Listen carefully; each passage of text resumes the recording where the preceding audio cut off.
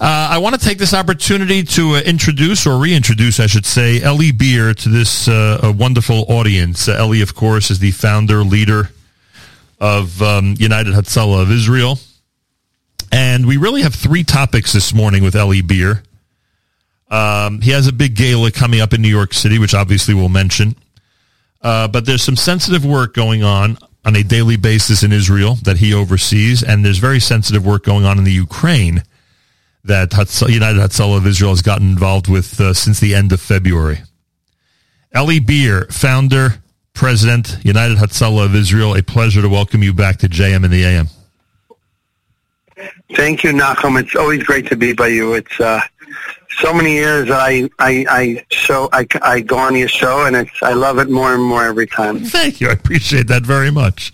Let's we'll talk about the dinner. We'll talk about the gala. It's always an amazing event, and we'll get to all of that. But let me start with a couple of things. The situation in Israel. It seems every time we turn on the news here, go to the web to check out the latest that's going on, there are a tremendous number of clashes that are going on.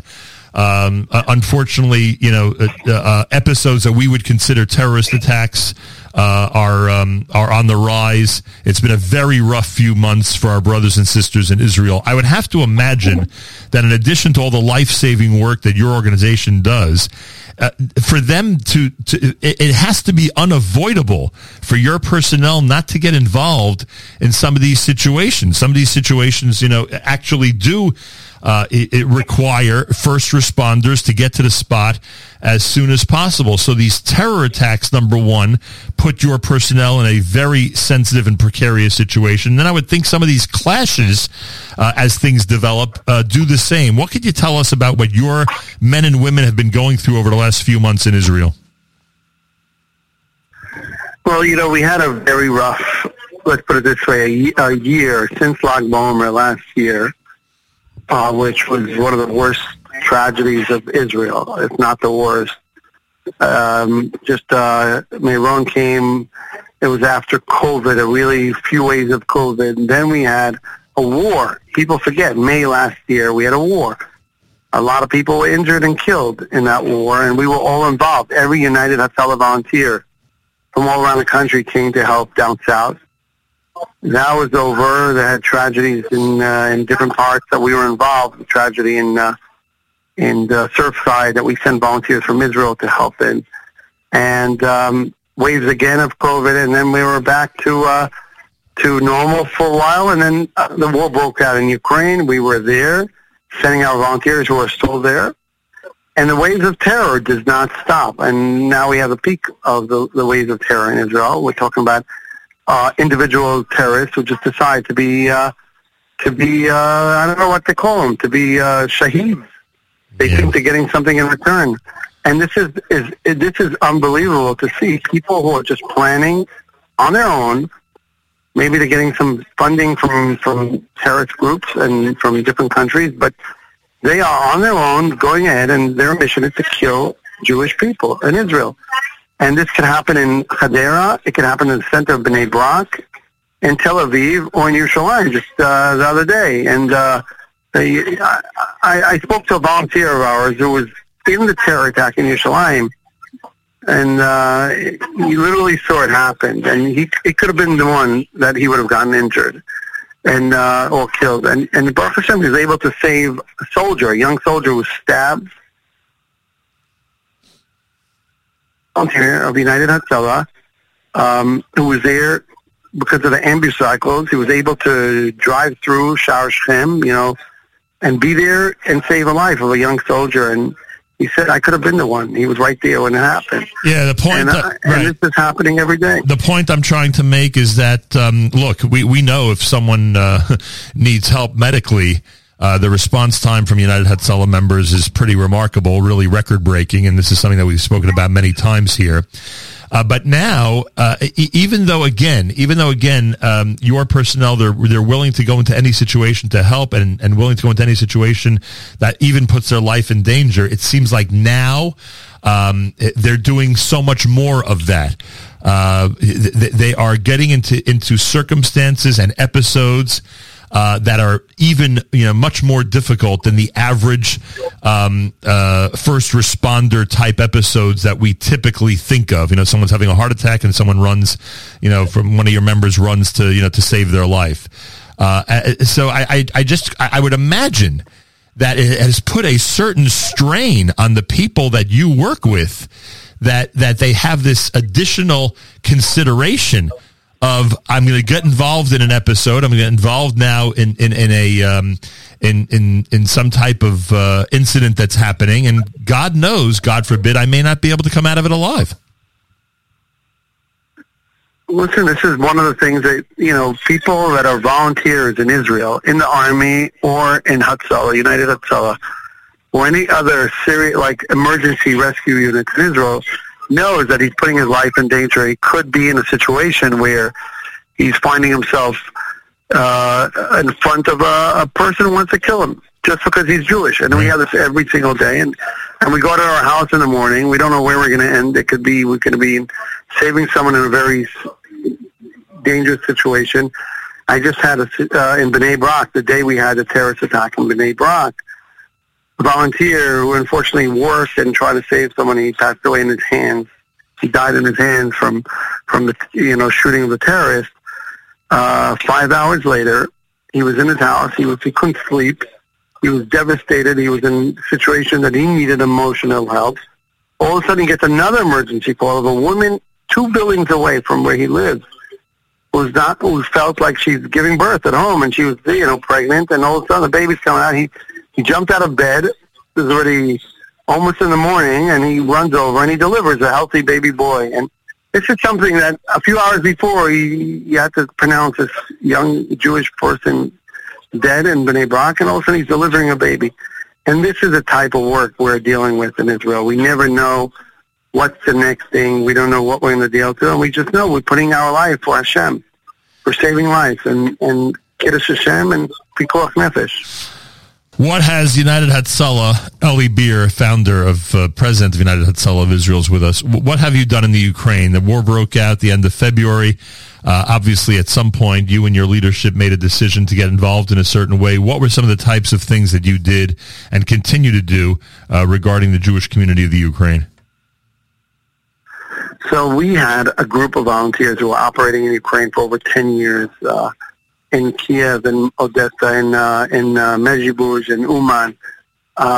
We had a small group there that was helping the Jewish people and also non-Jewish people who needed help. And then when the war was about to break out, I didn't believe this thing was going to happen, but we had an emergency meeting about this. And I heard the voices from our volunteers who told us that this is going to be a devastating thing for the Jewish community and Ukraine, because the Jews always are the blame for everything. You always blame the Jews from both sides. The Ukrainians and the Russians will always blame the Jews for everything, and they were really getting ready to leave anyone who could. And they said to us, we need help from Israel. We need you guys to come help us out, because we're going to have some very hard rescue operations to get old people out, babies out, and everything. So we didn't know if it's going to happen or not. We actually thought it might be a false alarm, but we're going to go get ourselves ready. So before the war broke out, we already had a team of 12 people, paramedics and EMTs, who left Israel to Ukraine. We had a doctor from Miami, Dr. Zevi North, who left Miami that day to go help organize medically the teams. And we were getting ready for the worst. And I was wrong. I thought it's not going to happen. My teams thought it will happen, and I'm sad to say, that they were right. And we were dealing with the war situation. The first rescue mission we had was a baby, 1 day old. The mother called me up. She was in Israel. The mother she couldn't have babies for 20 years. She couldn't have children. Her and her husband decided to take a surrogate to carry her baby. It's her baby. A Jewish baby was born in a shelter underneath a building in Kiev while the Russians were bombing Kiev. And she was trying everything possible to get there. She couldn't get to Ukraine, and she tried getting people to rescue the baby. No one had ability to do that. And even some people even told her just give up. Let the baby go to let the baby just go to orphanage or something, because you're not going to be able to get the baby. The war, it's going to be a disaster to get the baby out. It's going to be impossible. So she called me up. It was Friday afternoon. It was Friday night in Ukraine. I got my team to start working on the first rescue operation. 62 hours later, we had the baby, little baby. Name is Rain. The baby was brought to the mother in Israel. The baby was 4 days old when the mother met the baby for the first time. And I just saw the baby yesterday. For my first time, I saw the baby. And it was just the greatest feeling in the world to see a beautiful baby living in Israel. And we know that if it wasn't for our volunteers being there, it was a very complicated rescue mission. And we were able to get her out. And then we had Holocaust survivors, 96-year-old Holocaust survivors, 92-year-old Holocaust survivors, who had no way of going by car. We had to get ambulances and rescue them. 12-hour drives on the roads in danger to get them to the border of Moldova and get them on planes to Israel. So we chartered El Al planes and our Kia planes, and we got these people from Moldova and Poland to Israel. We realized that the ones who are left behind don't have food, and for Pesach didn't have food, so we arranged 250,000 pounds of food and medicine to be sent into Ukraine. So this is stuff that we dealt with in the last 2.5 months. What happens maybe almost 3 months. What happens today? Is that your team still on the ground? Are they safe? Are they helping? Is there no need for them now? What's the story now? So right now, I just literally came in 24 hours ago from Ukraine. I was in Ukraine meeting the Minister of Health of Ukraine, meeting the mayors there, Mayor of Kiev, and different officials in Ukraine to build our next phase of help, because now the war changed, directions. Now it's more east, and they still have a lot of Jews there, and a lot of Jews are killed in the east of Ukraine. And some who want to get out can't get out. It's too difficult to get out. So what do we do now? How do we help them?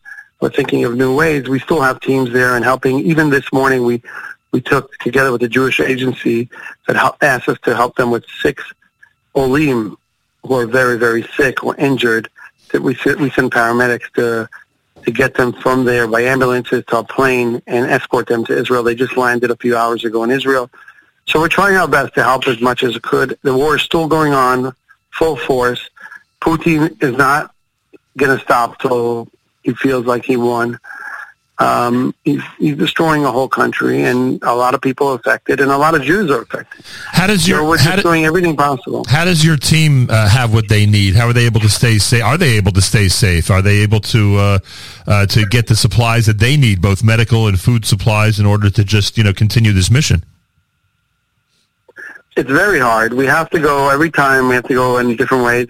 I came through Moldova. Moldova just shut down their borders. They don't want people to go through Moldova to Ukraine because Moldovans are really, really concerned about Russia attacking them next.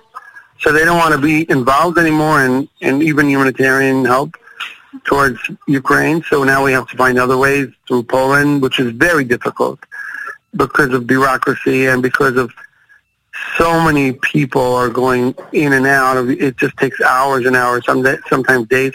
Our teams, their biggest problem is getting gasoline for the ambulances. We have a bunch of ambulances operating in Ukraine.